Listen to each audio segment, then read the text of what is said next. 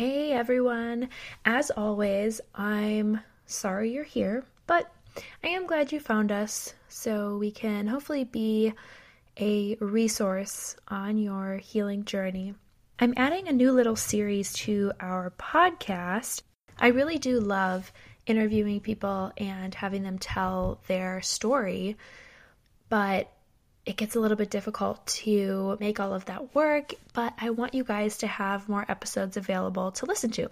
So I thought our Miscarriage Stories account is fairly popular, so I am going to take stories from that account and share them here. So for those who don't follow us on Instagram or would rather listen versus read, each episode will have 3 stories. So it'll be short, very palatable, just kind of bite-sized pieces to listen and connect with. Story 1. Last week was supposed to be the week I finally got to tell you all why I suddenly dropped off the face of the Instagram planet. That I had unexpectedly fallen pregnant with our 4th baby and was living in my bed the last 2 months due to very severe morning sickness.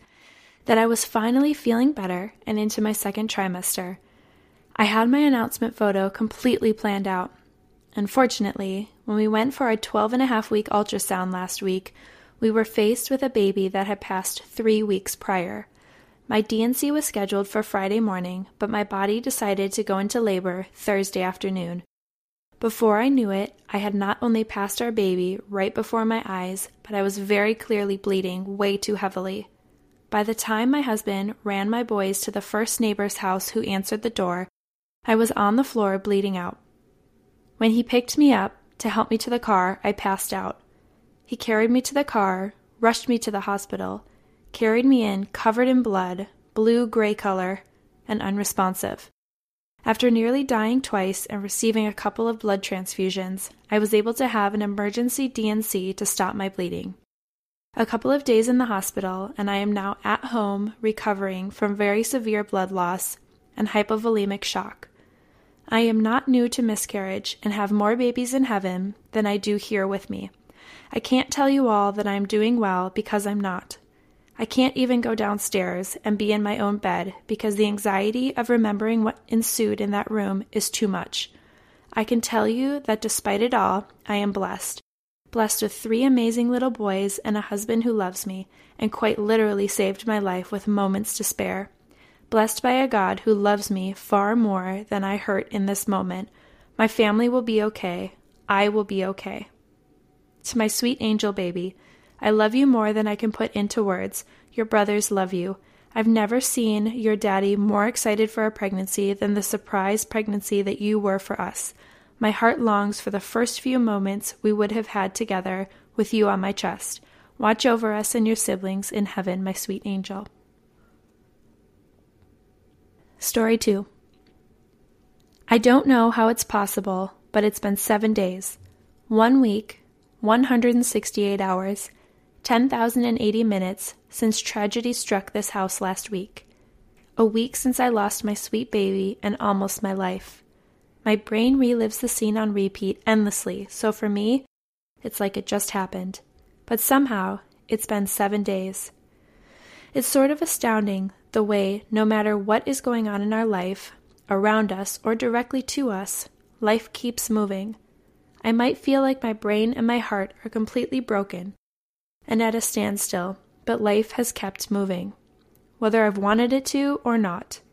The sun has rose 7 times. My eyes have opened, my body has gotten hungry, the world still turned, the seconds still ticked. The dishes still needed to get done. My body has slowly grown stronger, and the sun still set. Life has surely gone on, and it has gone on with little notice of how my life has been altered forever. I've lost a lot of babies, but this one feels different. Perhaps it's due to the trauma that came with this loss and everything I saw. Maybe the realization that I lost my baby and almost lost my own life. Maybe it's that my children are older and seeing how crushed they are. Maybe it's the fact that I've lost so many. I really can't tell you why this time feels so different, but it is. It's so different. The grief is so huge and encompassing. I literally can feel this hole in my chest, and I often find myself taking a huge, deep breath to fill it.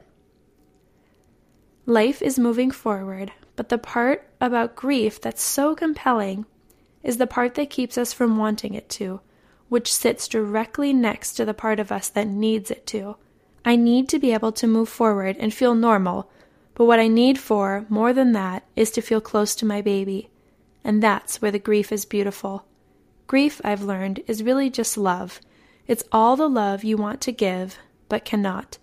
It gathers in the corners of your eyes, it's in the lump in your throat, and the hollow part of your chest. Grief is love with no place to go.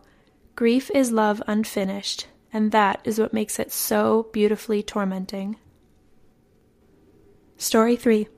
It's gone. It's officially gone. On Wednesday, actually, I was 7 weeks pregnant.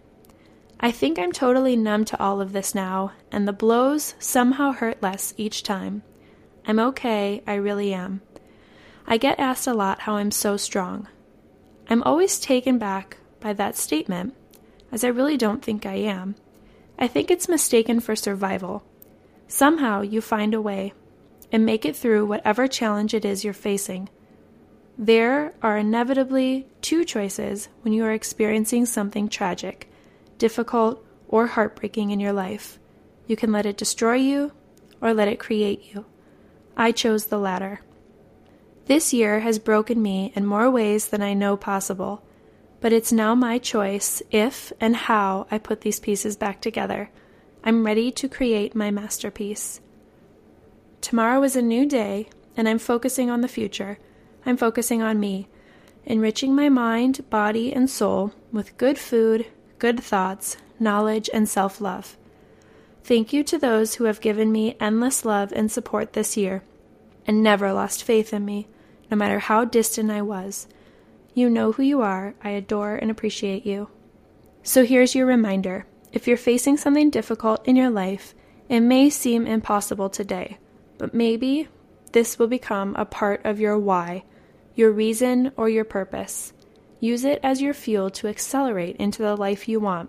You are the author of your life. Make sure it's worth the read. I hope the rest of your day goes as well as it can, and tune in to the next IG Bits podcast episode for 3 more stories. Hey you, stay connected.